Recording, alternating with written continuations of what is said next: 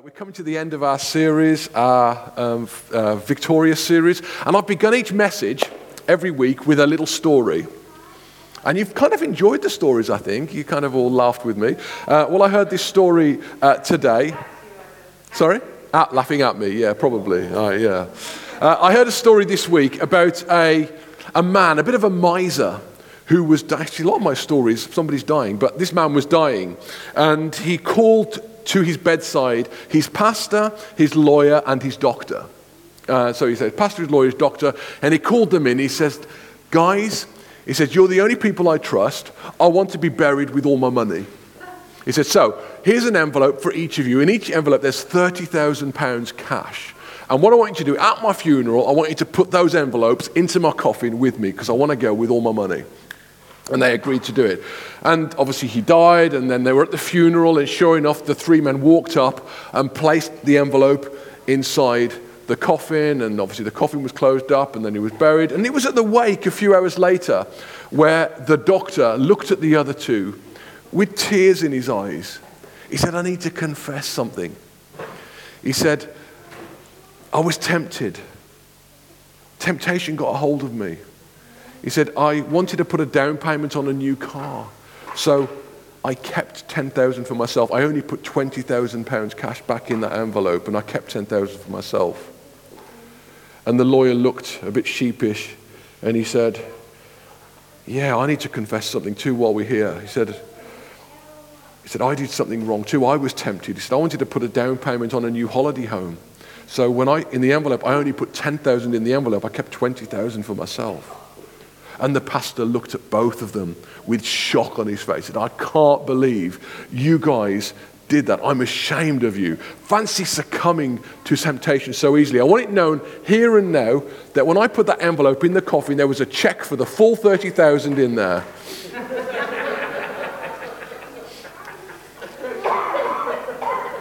Yeah.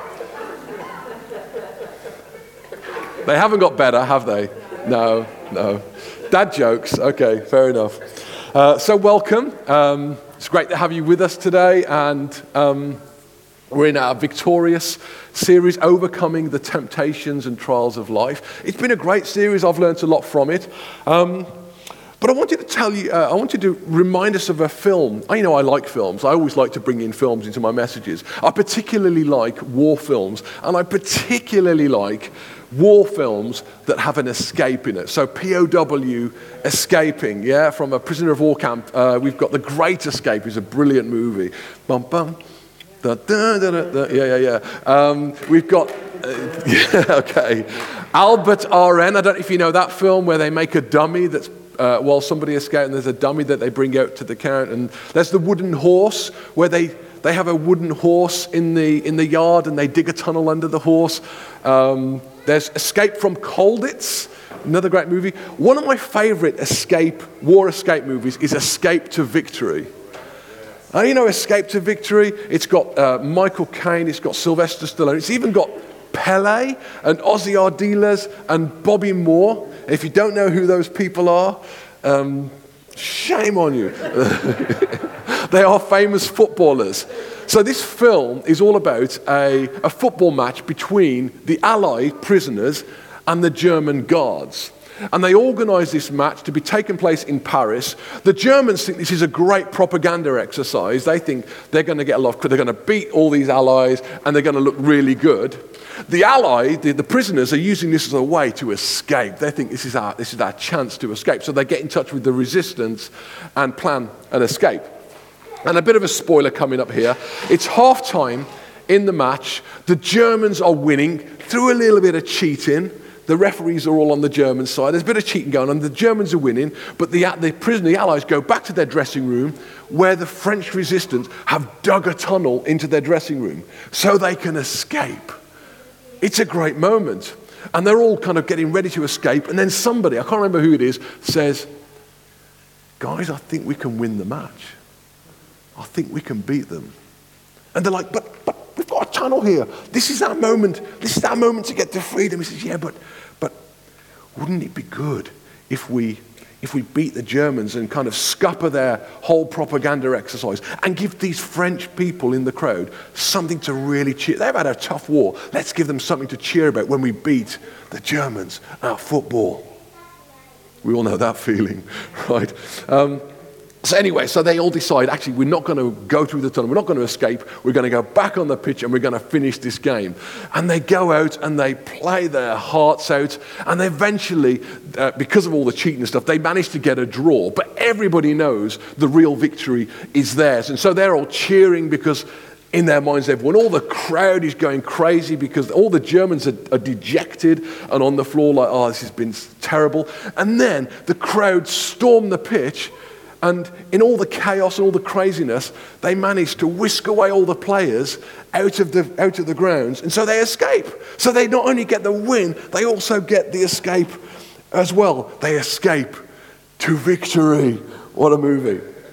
So this is our final message in our Victoria series. And what's been the purpose of this series? It's been that. It's been the escape to victory. Escaping from the power of temptation, escaping from the sinful desires that kind of pull us back, escaping from the temptations and wiles of the devil who's out to get us, escaping from the desires and things that the world throws at us in order for us to have victory and freedom. It's not a freedom that society tells us is freedom. Because the world tells us that freedom is the permission or the ability to do whatever you want. That's freedom. That's what society tells us freedom is. To define our own good for ourselves and then to be able to do whatever we want. To pursue and enjoy and buy and sell and eat and drink and sleep with and say and do whatever we desire. This has become the dominant view of freedom in our society. And what I think society is discovering, or perhaps they might not admit it, is that this freedom actually leads to slavery. People become enslaved to the very choices they thought gave them freedom. It's why when we look at statistics of life satisfaction and happiness over the past kind of 5 or 6 decades, you see in every case, life satisfaction and happiness has been going steadily down, not up. As people feel like their freedom has got greater and greater, people's happiness has been getting less and less. And the New Testament writers, they recognized this issue. There's actually, Grace, I haven't got the clicker. Have you got it there? Actually, I'll get you just push it forward for me, would you? If you just press the next slide. No? Thank you. All right, so Peter, writing his second letter, said this: "For they mouth empty, boastful words, and by appealing to the lustful desires of the flesh, they entice people who are just escaping from those who live in error. They promise them freedom, while they themselves are slaves of depravity." For, it's a great line here, people are slaves to whatever has mastered them. People become slaves. People think, I have the choice to eat and drink and sleep with and do whatever I want. But they end up becoming slaves to those very things that they thought have brought them freedom. So what is freedom? So what is Jesus' idea of freedom? I hope over the last few weeks we've kind of dug into this a little bit. Anyone who wrote about freedom prior to this modern era put an emphasis on a different kind of freedom. They put the emphasis on not just the ability to choose whatever we want, but the ability to choose good. The ability to choose right. And to do that, you can't define good for yourself. That doesn't work. There has to be an external measure of what good is. And I would say that's where God comes in. which creates a bit of a problem for our society because they can't bear the thought of an external measure of goodness, external moral standard. They can't bear the thought of God because if they have a God, then suddenly that raises all sorts of questions about how they live their life and the choices they have to make and the accountability that follows. Thank you, Grace.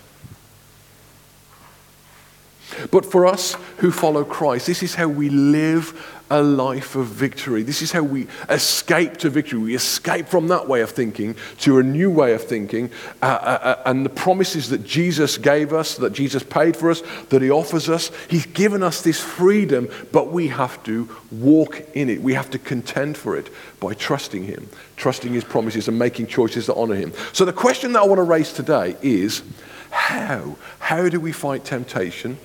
How do we fight temptation and win? How do we escape from the lure of temptation and find victory and a greater measure of freedom? There's a great scripture that we've mentioned in previous weeks. It's Paul, his first letter to the Corinthian church, and he's talking to them about the temptations that they were facing. He starts with a warning. He says, so, if you think you are standing firm, if you think you've got this nailed, be careful that you don't fall. Now that whole standing firm thing occurs again and again in the New Testament, that we are encouraged to stand firm. Put on the armor of God and stand firm. Our key verse for this series said, you get the victory through Jesus Christ, therefore stand firm. There's loads and loads of references in the Bible to standing firm, but he's saying if you think that you've made it, sin is actually just one temptation away. It's just through the next door, potentially. So we have to be on our guard. He's saying you've got to be on your guard when it comes to temptation. He carries on. No temptation has overtaken you except what is common to mankind. So he's saying maybe you feel like your temptation is different to other people's, that you're facing more difficult things than other people. It's actually, everybody's facing difficult things. Everybody faces our sinful desires, our flesh, the world, the temptations of the devil. We're all facing similar things. Remember we talked about there's only 3 temptations actually. Temptations that appeal to our appetites, temptations that appeal to our desires, and temptations that appeals to our ego. It's the same 3 since the beginning of the world. It's the same 3 that Jesus faced in the desert. And the Bible tells us that we have a high priest in Jesus who can empathize with our weakness. He can empathize with what we're feeling about sin and temptation because he has been tempted in every way just as we are. And yet he didn't sin. And I love the next line here. It says, no temptation has overtaken you except what is common to mankind. And God is faithful. And that's the ball game, really. Actually, let's all say that together. God is faithful. God is faithful. This is the foundation of our confidence. It's the foundation of our victory. He is faithful. Now we say it. We've just sung it. Great is thy faithfulness. We read it in the Bible. We tell other people about it. But we don't always live it. We don't always live like it's true. There's a disconnect sometimes between what we say and the way we live. When we choose, and I say that word correctly, when we choose to worry about our finances, or when we choose to worry about our health, or our relationships, or our jobs, when we choose to worry about COVID, when we choose to worry, I'm not saying, that we don't put measures in, that we don't distance, we don't put on masks, that's all good, but we don't have to live in fear about this. And we mustn't live in fear about Omicron, whatever that looks like. God is faithful. Whatever else, God is faithful. It's a truth we've got to come back to again and again. And we just sang, great is thy faithfulness. I love that hymn. There's the second verse, pardon for sin and a peace that endureth. Do we know that? Do we really feel that? That we've got forgiveness for our sins and a peace that lasts? Thine own dear presence to teach and to guide. His presence with us always. Strength for today and bright hope for tomorrow. Blessings, all mine, and 10,000 besides. Great is thy faithfulness. Great is thy faithfulness. Morning by morning, new mercies I see. And what's the next line? All I have needed, your hand has provided. Great is thy faithfulness, Lord, unto me. All I have needed. Do we mean it? Do we ever think there's things that we need that he hasn't provided for us? God is faithful. If we take nothing else but that home with us today and we live it, our lives will change dramatically. Did you just put that on, or was that me? Okay. So Paul goes on to talk about how God is faithful in our temptations. He says this.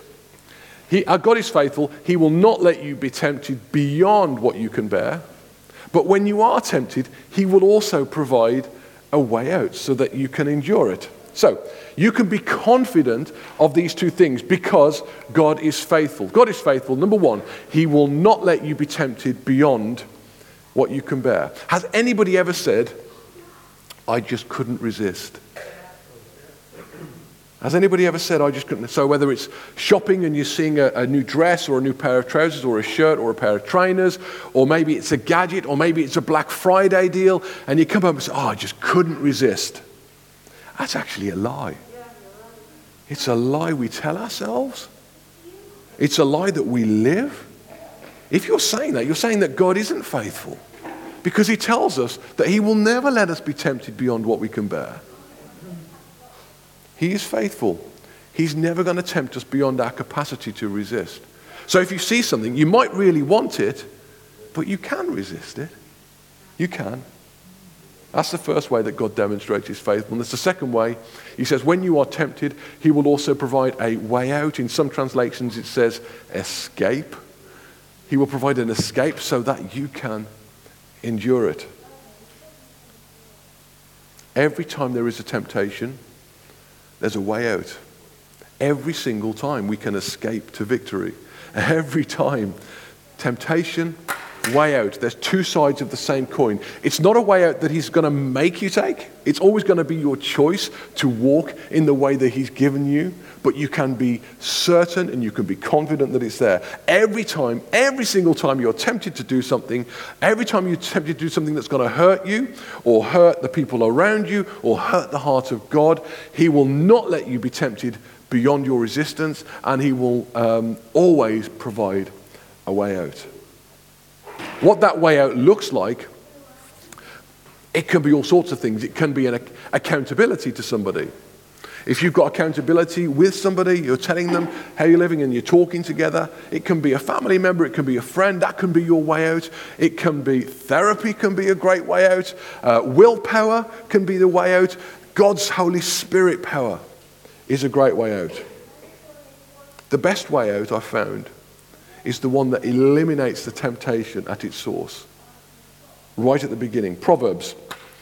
King Solomon, very, very clever man, talking to his son, who you might think maybe he wasn't so clever, his son, because of what he says. If Solomon talking to his son says this, do not set foot on the path of the wicked. He's saying don't do it. Don't make choices that are going to take you down that path. And then just in case his son hasn't grasped it, he says, avoid it. Do not travel on it. Turn from it. Go on your way. He says the same thing like 6 times. Don't do it. Avoid it. Go a different route. Move it. I know I talk to my kids sometimes and you have to say it again and again, don't you? But really, that's But I think sometimes we are slow to do this. And he's saying, where possible, don't put yourself in positions where temptation is going to be a problem. If you can possibly help it. If you struggle with alcohol, then don't have alcohol in your cupboard at home. Don't go to the off license. If you struggle with spending and debt, don't have a credit card. If you struggle with social media addiction or watching things on your phone that you shouldn't, then delete the apps. Get rid of the phone. Get yourself a Nokia brick. Play Worm. It's important. It's It's life or death, actually. Don't do it. That's what he's saying. Don't set foot on that path. I'm going to give you the most obvious statement ever. Right, I wrote this down. I thought, actually, that's just so obvious. What you feed grows, it thrives. What you starve dies. This is a universal truth. If we eat, we grow. If we don't eat, eventually we die. If we feed our plants, they grow. If we don't, they die. And the same is true with our sinful nature. If we feed it, it will grow. It will get stronger. If we starve it, it will get weaker and weaker and lose its power. And here's what we have to do. We have to starve our sinful nature, and we have to feed our spiritual nature.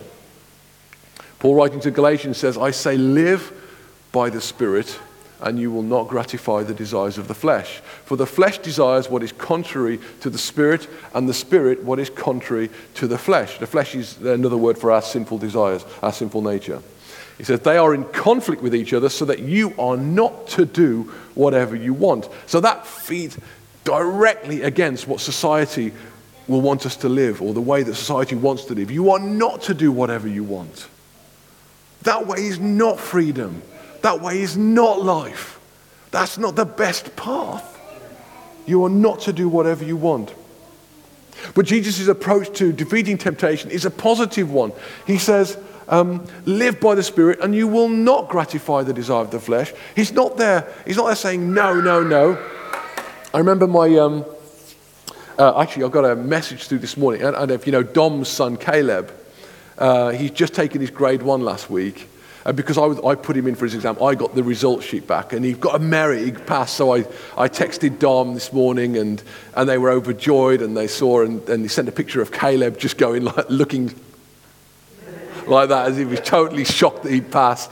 But I remember when our eldest son Gideon was learning the piano, and I remember one day he was practicing his scales, and my mum, Barbara, was there. And her sister, my aunt Audrey, was also there in the lounge. And they were overseeing his practice.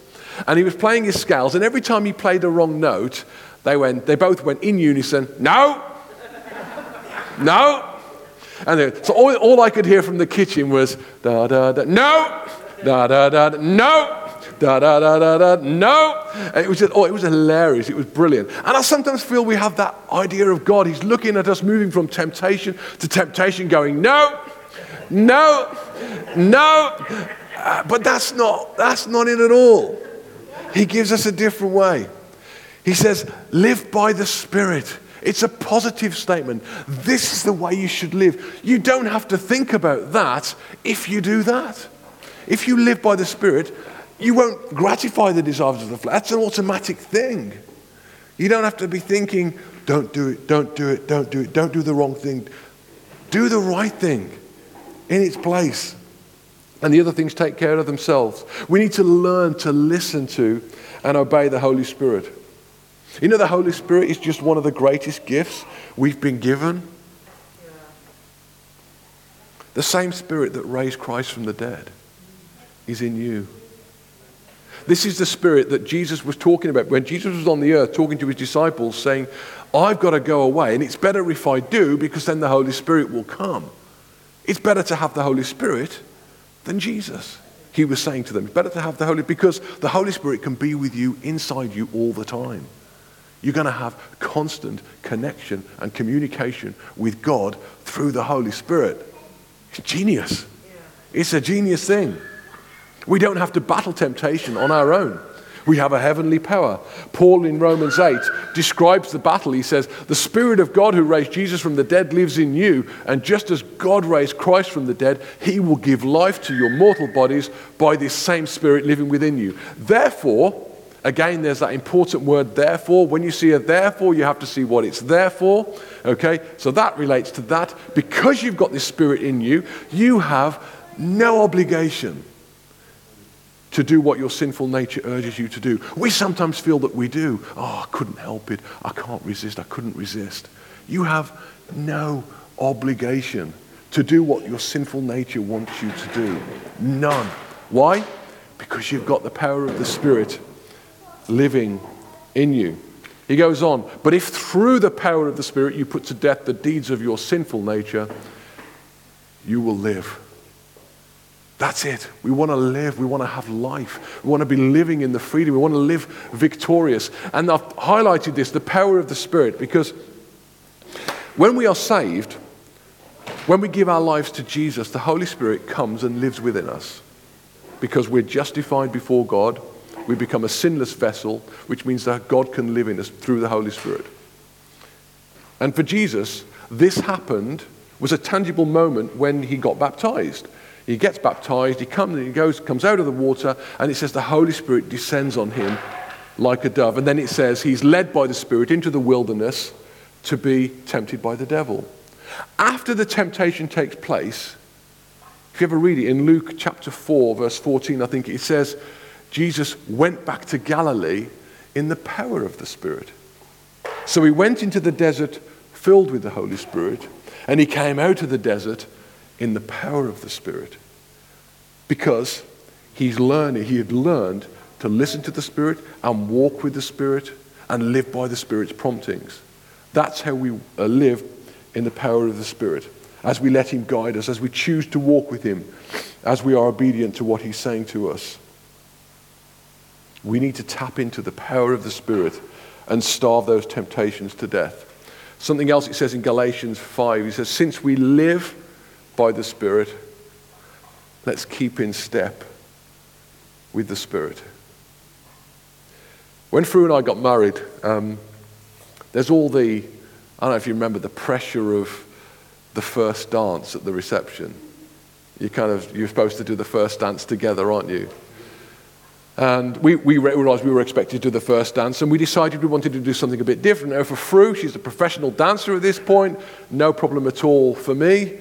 I'm like a newborn donkey on roller skates when I dance. I am just not coordinated. So Fru organized lessons, jive lessons with a ballroom dancing teacher. And this guy, he was all you would expect, really. He was kind of pert in every way, and absolutely typical ballroom dance. It was funny, and I learned the total sum of 3 moves. 6 weeks to learn 3 moves. It was enough. Okay, I can still do it. Still there now. Not much use in a nightclub, but still, that first wedding dance, we danced to Glenn Miller. It was a triumph. But when I first started to dance with Fru, partner dancing, I kept treading on her toes. I kept stamping on her feet. It must have been black and blue because I wasn't used to it. But gradually, the more you dance together, the more you get to know how big her feet are and where her feet are positioned. Not that you've got big feet, love. I just think, but you get to know where each other is. And you start to move a little bit more gracefully. This is what it's like walking with the Spirit. The more we do it, the easier it gets. You get to understand and recognize the Spirit's prompting. You get to anticipate where the Spirit will lead you. Because you are so in tune. But you only become in tune by doing it. By being purposeful about it. Remember, what we feed grows. What we starve dies. And this is our escape. This is our way out. Feed your relationship with the Holy Spirit, following the inner voice of the Holy Spirit. I would love it if this week we could begin feeding that relationship more and more. If we could give the Holy Spirit permission to guide us a bit more, to speak to us a bit more, to lead us a bit more. Maybe we could start every day with a prayer that's something like, Holy Spirit, I know you are in me. I know you are with me. I know you've got plans for me Today, I want to be mindful of you. I want to walk with you. I give you permission to interrupt my life at any point, to guide me on a different path. I'm open to your leading. Speak to me about the people in my life and help me stop feeding those areas of my life that need to starve and die. That would be a great prayer every morning, wouldn't it? Something like that. Give the Holy Spirit permission. And what you'll find is you'll start to live in the power of the Spirit as we walk in step with him. I'm done.